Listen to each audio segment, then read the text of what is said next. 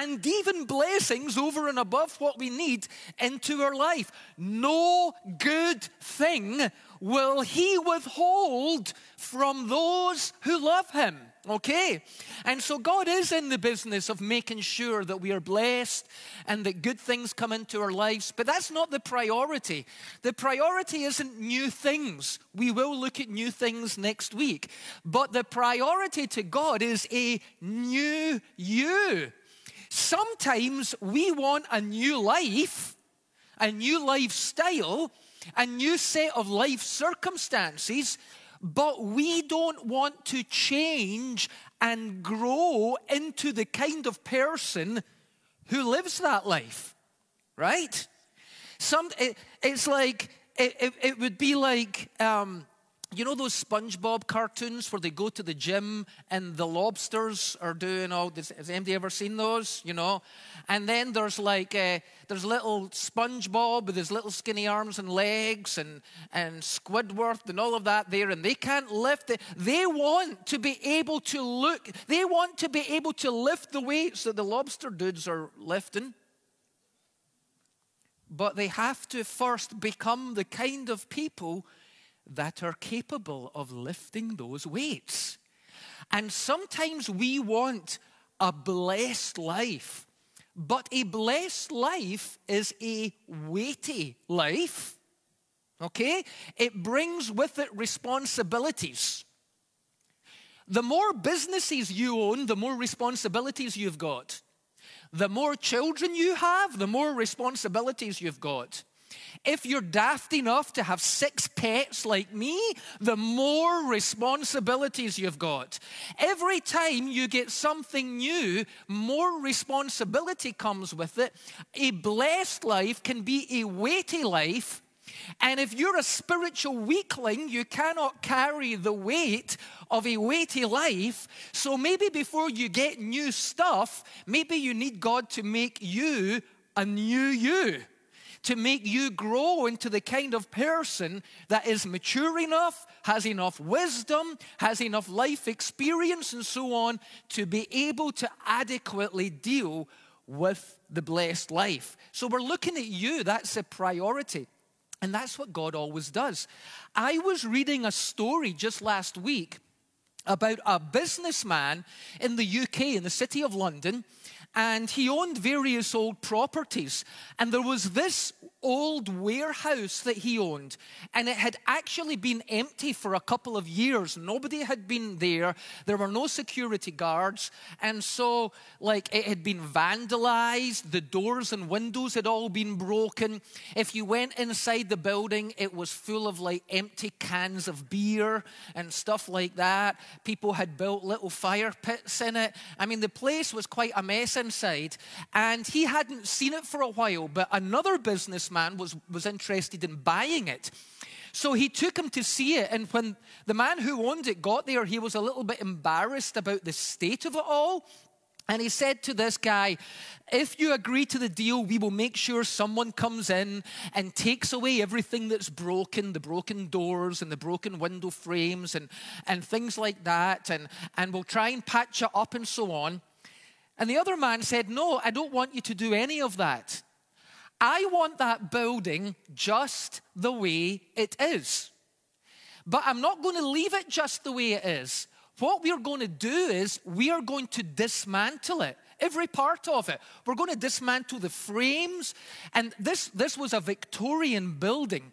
And so, today we build a factory and it just looks like a big cardboard box. In fact, today we build a supermarket and it just looks like a big cardboard box, right? In the past, they seem to have more taste than we do today. Have you ever noticed that with architecture? Even factories were intricately designed with great carvings and all kinds of things, sandstone buildings. And so he said, we are going to completely dismantle it. We are going to take every piece that has been used, clean it up, fix it, and restore it. And then we're going to use all the parts of this building to rebuild something brand new that still contains all the original pieces, but all the original pieces fixed, repaired, and cleaned. And so that was what they did. That was the deal that took place. And when I read that story, I thought, does that not sound like what God does to us? When you come to Christ, you are dirty with your own sins. You are damaged and broken because other people have spray painted you and left their old beer cans there and mistreated you. You have got wounds and hurts that need to be repaired. You have sins and dirt that needs to be washed away. And you would think that God could just kind of like blow you up and kill you and then make a brand new you. God does make a brand new you, but it's not that he makes a new you. It's that he makes you new. He takes the old you. He doesn't, it's not like this one's gone wrong. Let's clone him and then euthanize this one and we'll stick with the good one. That's not what God does, right? He says, this one's broken. Let's take it apart completely. Let's clean everything that's contaminated. Let's mend everything that's broken. And then let's take the same parts, the same life journey, the same mind, the same spirit, the same experiences from life, but let's put them back together in a new way that is strong and is solid and is not an old empty factory that people can use and abuse, but is now the temple of the Holy Spirit that the presence of God himself will dwell in. God, when he makes a new you, what he does is he takes the old you and makes it new, renews it. Look what it says here in 2 Corinthians chapter 5. It says that God makes us a new creation. It says anyone who belongs to Christ has become a new creation.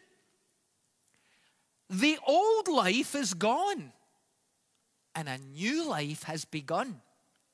Now, you might think to yourself, yeah, that's all good and well. I did become a new creation 24 years ago, but I have messed up many times since then.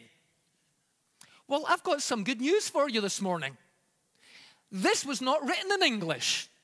It was written in Greek. And many languages have emphases and tenses and things like that. You know, a lot of languages have gender in it, male or female gender. Certain words are, Spanish, for instance, is like that. And a lot of languages have tenses that you can't really translate. And in Greek, anyone who belongs to Christ is a new creation. In English, that could mean 20 years ago you were made a new creation. But in Greek, it has the feeling of it's always new. At any moment, it's new. Every time you go back and open that passage, it's still there. You're new again. The steadfast love of the Lord never ceases, it says in the book of Lamentations. His mercies never end. They are new every morning. God, listen, you might have blown it yesterday, but that newness is available to you today. The old things from yesterday have passed away. Behold, today, it's all brand new. His mercies are new every morning.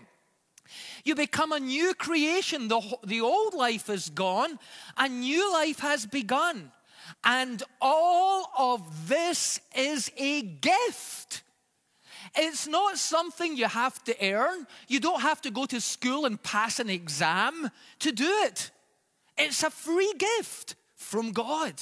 All of this is a gift from God who brought us back to himself through Christ and has given us this task of reconciling people to him. For God was in Christ. You know, when Jesus died on the cross, remember when he died on the cross? Remember he said, my God, why have you forsaken me? Remember that thing? Well, it's a really deep thing. We could spend a lot of time going into it, but it's a totally different message. But even if we just take those words at face value, God did not forsake Jesus on the cross.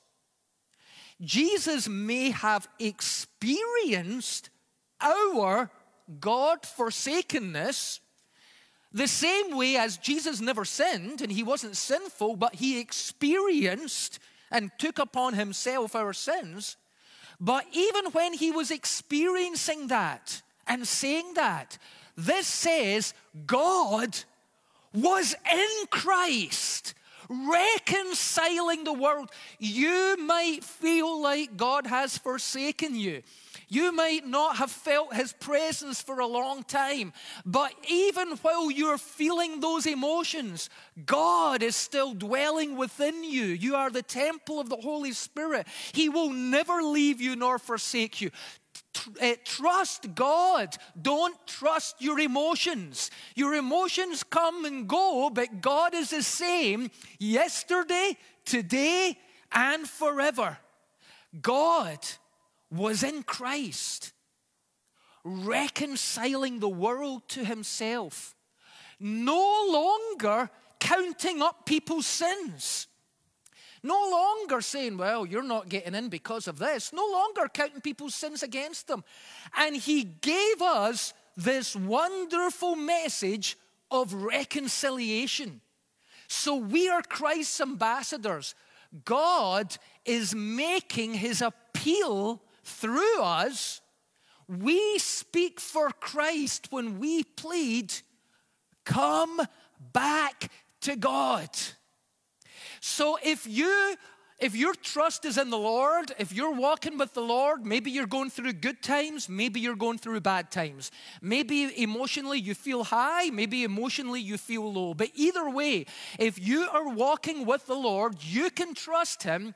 He has made you a new creation. That newness is fresh every day and every moment. His mercies are new every morning. And that everything in the past, even up until 5 minutes before you walked in this door, everything in the past is gone, and God is opening up a new future to you. You can trust in that. But if you don't know for sure that you have put your faith in Christ, if you don't know for sure that you are walking with the Lord, maybe you have never actually. We sang, I surrender. Maybe you've never surrendered your life into the hands of Jesus Christ. Or maybe you're unsure whether you have. You did it once and you've kind of strayed away or something like that. Well, today is the day for you to have a new beginning. That last verse says, come back to God. Everybody say that with me. Come back to God. And so you just need to come back. Come back into the family. Come back to the Father's house. Come back into a place of trust in God. And take him at his word that he makes everything new in your life. He washes away the old filth. He mends the old brokenness. And he sets your feet on the right path. If anyone belongs to Christ, you are a new creation. Now, when you become a new creation, when you come to Christ and everything feels new and you're just learning and so on, one of the things you may notice is not every part of you becomes new. You know, your heart, your spirit comes alive.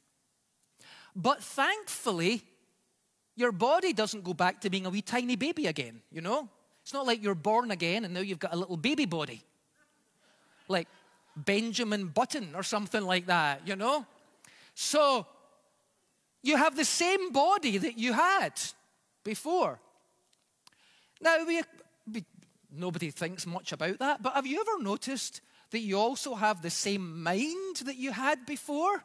And although your heart has come alive and it wants to go in this direction, your mind's still full of a lot of silly junk ideas.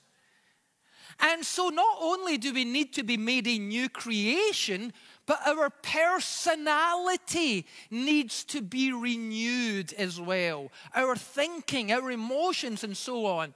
And so the next slide, if we go to the next one, it talks about a renewed personality. Everyone say that with me. A renewed personality. Not a new personality. It's not like, what kind of personality have you got? Depending, whether it's Myers-Briggs or whatever. Let's say it's the disc one. I'm an I. I'm a high I. Well, we're going to rip that up now. You're going to be a C from that. It's not like that. It's not like your old personality gets thrown. God likes your personality, okay? In fact, some Christians are really boring and don't seem to have much of a personality. Have you ever noticed that? You're allowed to have a personality.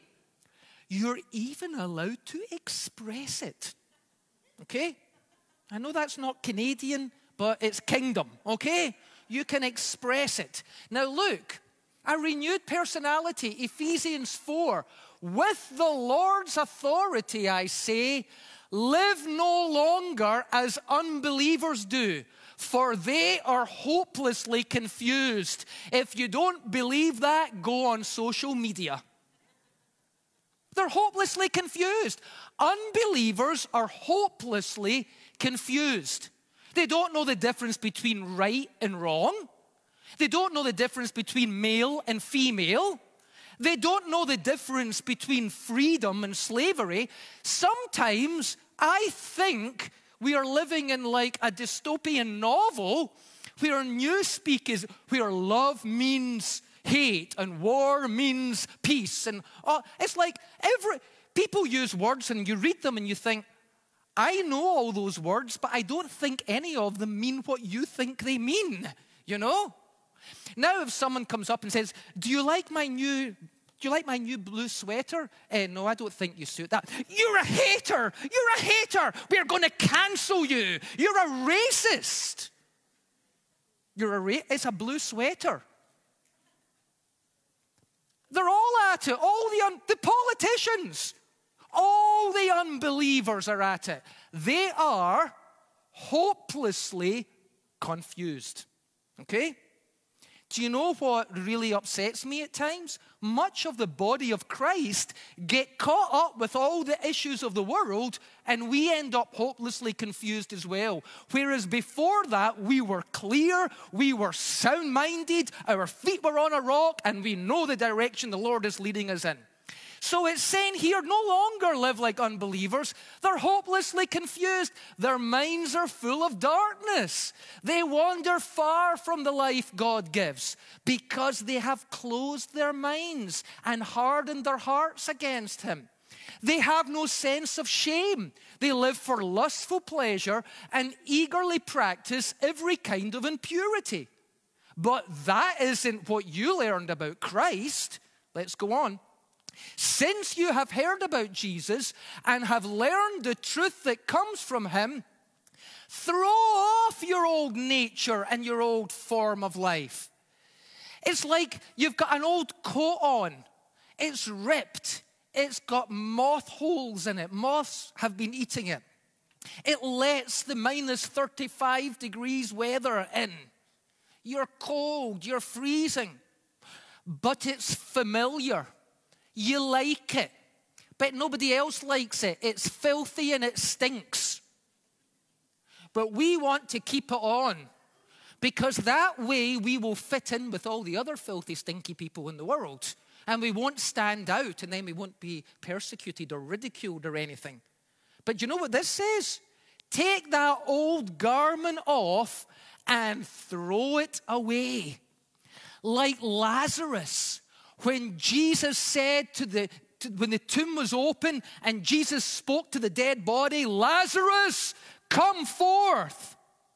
And Lazarus got up, but the Bible says he was still bound with the grave clothes. And he kind of shuffled out.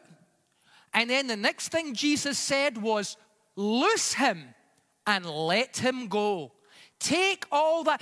Jesus doesn't just want to forgive your sins, give you eternal life, and so you know you're going to heaven when you die. He doesn't just want to give you new life. He wants all the old grave clothes to come off, all the old bad attitudes, the wrong way of thinking. Look, throw off that old former way of life, which is corrupted by lust and deception.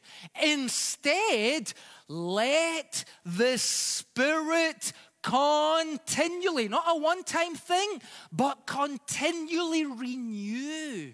Renew what? Renew your thoughts and attitudes. Get your new coat, your new nature, and put it on.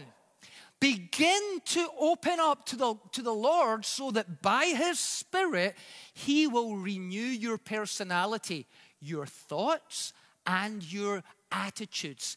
The two things that drive the course of your life, God can renew them, and He can make you a new personality, created to be like God, truly righteous and holy. And do not grieve God's Holy Spirit by the way you live.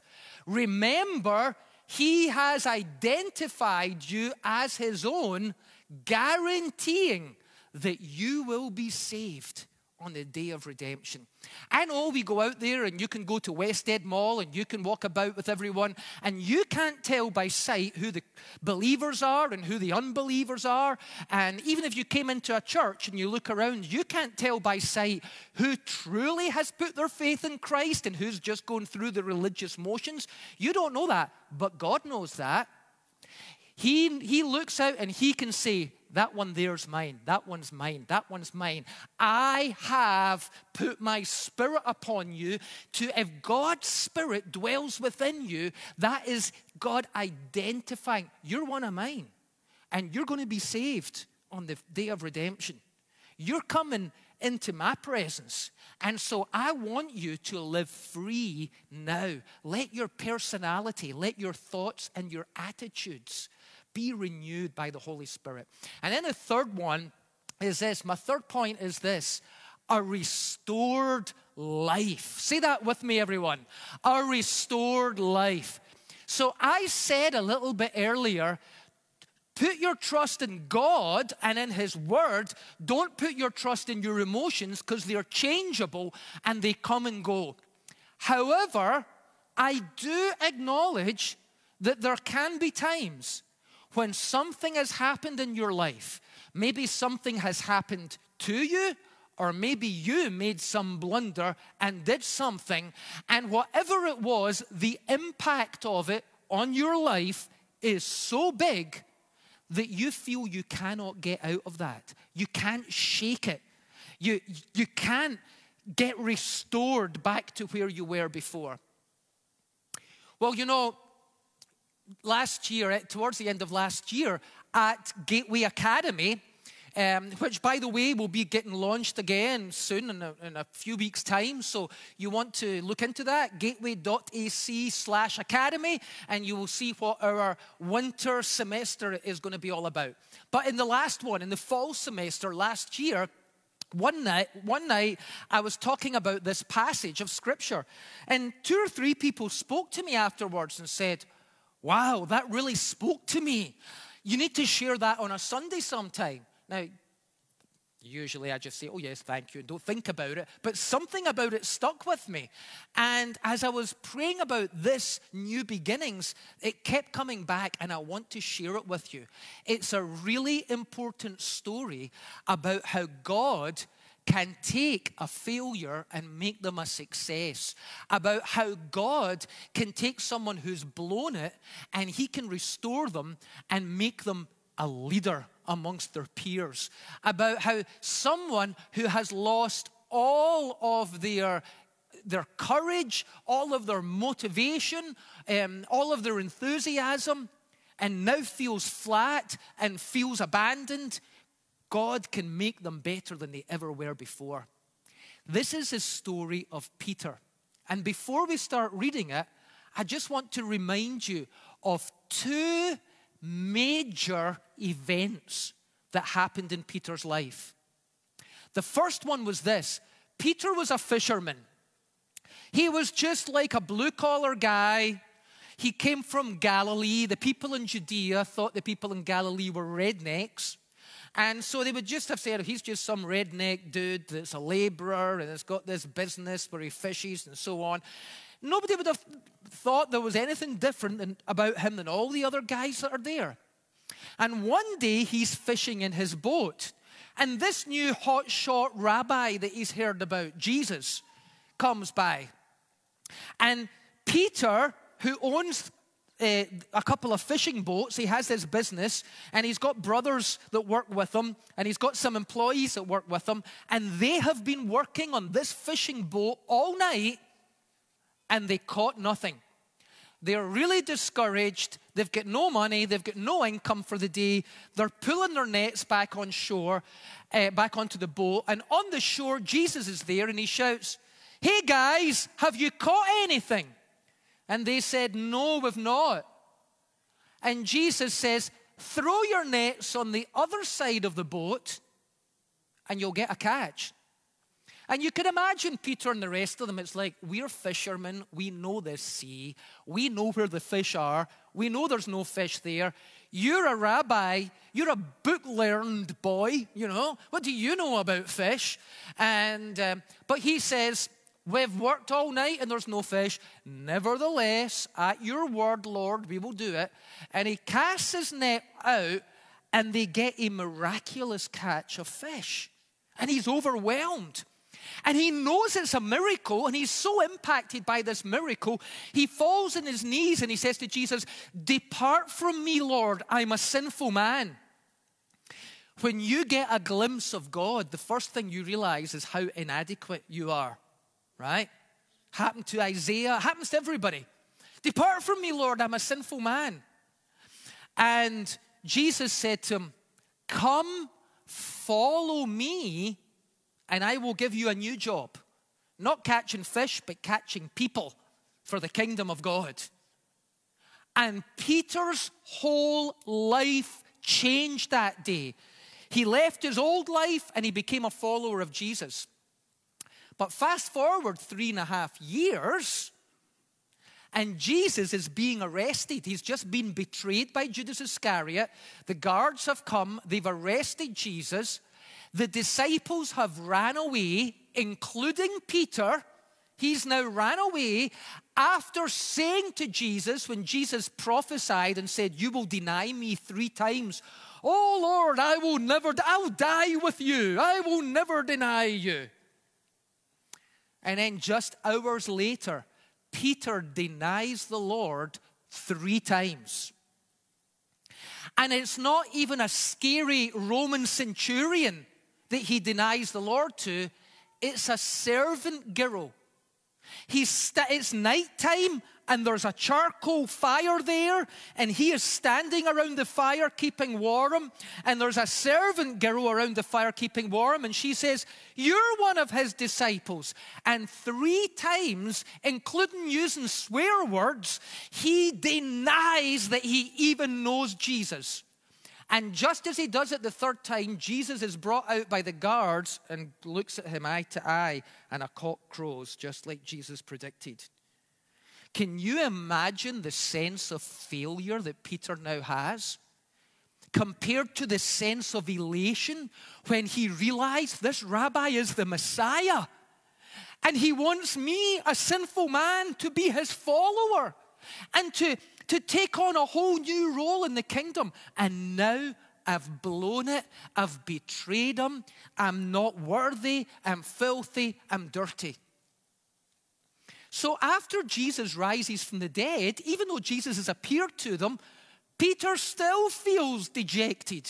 He still feels like, okay, he has risen from the dead, but I blew it. I can't do anything now. And he says what all guys say when they're depressed: "Let's go fishing." So they all go fishing, and they toil all night and catch nothing. Peter must be thinking, "Oh, this is familiar. Yeah, I remember when the Lord called me and it was wonderful and this happened and then I blew it." And on the shore, the disciples went out to the boat to fish, but they caught nothing all night.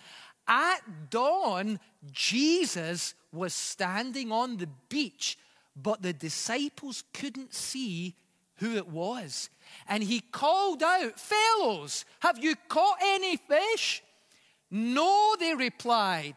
Then Jesus said, "Throw out your net on the right-hand side of the boat." This is like an action replay. There's a feeling of deja vu happening here for Peter. And they throw the net and you'll get some. So they did. And they couldn't haul in the net because there was so many fish in it. Then the disciple Jesus loved, that's an old-fashioned way of saying Jesus' BFF, which was John, said to Peter, "It's the Lord." Because they knew that the only person who could do this is Jesus. It's the Lord. When Simon Peter heard it was the Lord, he put on his tunic, for he had stripped for work, jumped into the water and headed to the shore. Let's read on. The others stayed with the boat and pulled the loaded net to the shore, for they were only about 100 yards from shore. When they got there, they found breakfast waiting for them. Fish cooking over a charcoal fire. Deja vu number 2. Peter has just been reminded of his initial call from Jesus and the great euphoric events that took his life in one direction. And now he is being reminded of the abysmal and terrible failure he made of everything and how he's no longer worthy to fulfill that call. A charcoal fire and some bread. "Bring some of the fish you just caught," Jesus said. So Simon Peter went aboard and dragged the net to the shore. And somebody took the time to count these. I think it was Andrew. And it says there were 153 large fish, and yet the net hadn't torn. Let's read on. "Now come and have some breakfast," Jesus said. None of the disciples dared to ask him, "Who are you?" They knew it was the Lord. Have you ever had that experience where out of the blue something happens and it's like, "Oh my goodness, this new opportunity has come to me. This new decision has come my way." And you know it's the Lord, but it came out of the blue and you have to process it. This is what they're going through. They knew it was the Lord. Then Jesus served them the bread and the fish. This was the third time Jesus appeared to his disciples. Why is that important? How many times did Peter deny the Lord? Let's read on. After breakfast, Jesus asked Simon Peter, "Simon, son of John, do you love me more than these?" "Yes, Lord," Peter replied. "You know I love you." "Then feed my lambs," Jesus told him. Jesus repeated the question, "Simon, son of John, do you love me?" "Yes, Lord," Peter said. "You know I love you." "Then take care of my sheep," Jesus said. A third time he asked him, "Simon, son of John, do you love me?" Peter was hurt that Jesus asked the question a third time. He said, "Lord, you know everything. You know that I love you." And Jesus said, "Feed my sheep." Do you remember that Peter was asked, standing one night around a charcoal fire 3 times, "Are you not one of his disciples?" And 3 times Peter denied that he even knew Jesus. Jesus is giving Peter a do-over right now. Jesus is giving you a do-over at the beginning of this year. Whatever things you've done that have blown it in the past year, God is giving you the chance for a reset. Not the great reset, but the divine reset. And there's going to be a reset in your life where you can start afresh. 3 times he denied Jesus around a charcoal fire one night, and 3 times he has given the opportunity to undo that and to affirm to Jesus, "Yes, Lord, I love you. You know I love you." And just like Jesus gave him the initial call, come and be a fisher of men, he is now reinstating his call, come and be a shepherd, not of sheep, but of people, of God's flock. Come and be a shepherd of people. Jesus reestablishes Peter once again. And Peter doesn't even need to pretend he's got it all together. God's not asking you to pretend, oh Lord, if I will follow you and I will never depart from you. Because that was what Peter, I will never deny you. And then he did, right? All God wants you to do is to be totally honest with him. I'm going to show you something in this slide that we do not see in the English, but you see it in the Greek. 2 different words for love are used here. 2 different words. So there is a word phileo, which is where you get Philadelphia from. You know, Philadelphia is the city of brotherly love. So there's a kind of love that is like brotherly love, friendship love, right? And then there's another word for love, agape or agape, agape love. And it means, the best translation would maybe be like unconditional love. That's the love that God has for us. God has agape love. He has this unconditional love, or this love that goes beyond how you're feeling. And this is what happens. Jesus says to Peter, Peter, do you love me with unconditional love? And Peter says, Lord, you know I failed you. I do love you, but it's human love. It's brotherly love I have for you. And then Jesus says, feed my sheep. And then again, the second time, Jesus says, Peter, do you love me with divine, unconditional love? He says, Lord, you know I love you, but you know my love is not as strong as it should be. It's brotherly love. It's friendship love. I denied you. It wasn't unconditional. And then the third time, Jesus says, Peter, do you love me with brotherly love? Do you love me as a brother? Jesus is saying, I know that humans can't come up to God's level, so God came down to man's level. Peter, I will take you just as you are. I won't wait till you're perfect. I won't wait till you've got perfect love for me. I will take you just as you are. Do you love me as a brother? Yes, Lord. You know everything. You know I do. I am reinstating you once again to your position. All God wants is for you to be honest and say, Lord, I do love you. I don't love you the way I should. I don't serve you the way I should. I don't live the way I should. I want to, but I need you. Oh, I need you. Every hour I need you. And God will come in and take you just as you are and then rebuild you into what you are meant to be. Let's read our last slide. It says, I tell you the truth, Peter, when you were young, you were able to do as you liked. You dressed yourself and went wherever you wanted to go. But when you are old, you will stretch out your hands and others will dress you and take you where you don't want to go. Jesus said this to let him know by what kind of death he would glorify God.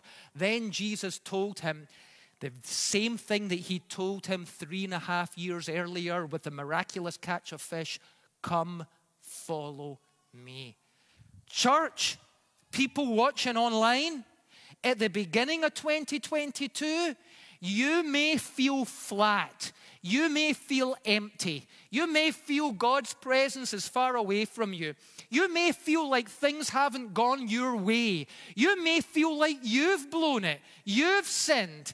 You're no longer worthy or able to do the things that you once wanted to do. But right now, God is taking you. He makes us a new creation. When we open up to Him, He renews our personality and transforms our thoughts and our attitudes. And then everything in our past that God has done in our life but has fallen away, He can restore it again. And everything that we've done in our life, which is wrong or shameful or unhelpful or unhealthy. He can take us just the way we are, and He can clean us up. He can fix us up. He can put us back together. He can put our feet on the right path. He will take us by the hand. He will drag us along the path if we need to. You know, I saw this meme, and it was the poem that, what's it called? Footprints in the Sand. You know that one? But somebody had written some new lines, and it was, Jesus, what are those two big tracks there? That's where I dragged you kicking and screaming against your will. But you know, sometimes it's not what we want, but God has a plan for our life. And all He is saying is, you don't know everything the future holds in store, but follow me. Trust me. I have the best of your interest at heart. Everything I want for your life is for God's ultimate glory and for your ultimate good. So follow me and let me make all things new. Here's the last point I want to make, and it's this: God has a fresh start for you. Let's say that together. God has a fresh start for you. Let's stand together. We're going to pray, and we're going to ask for God's Spirit to fill us afresh and to do whatever work needs to be done in our lives. If you have never put your faith in Christ, as we pray, you can open up your heart and put your faith in Christ, and you will become a new creation. Oh, the old life will be gone and a new life will begin.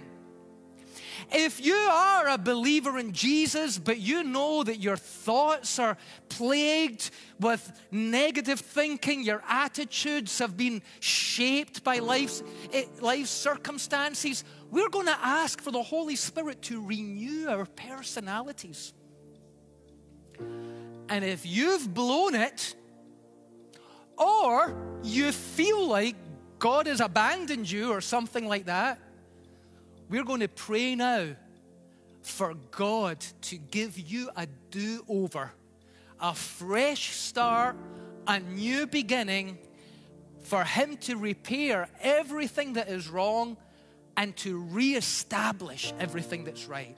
Let's put our hands to God and close our eyes, open our minds and hearts, focus on the presence of the Holy Spirit who is here with us today. And let's say together, Father God, I place my life into your hands. Take my past. Forgive me of all my sins. And begin to heal and restore all of my wounds. I give you my present. I ask you to move upon me, transforming me right here and right now. I trust you with my future. I will follow you wherever you lead. I know you will lead me into your plans. And I trust you that you will bring me safely home. And I shall dwell in the house of the Lord forever. Take my past, present, and future, my spirit, mind, and body, my hopes and dreams, my fears and mistakes. Make me into a beautiful masterpiece. In Jesus' name I pray. And all God's people said, let's give God a praise, church. Come on.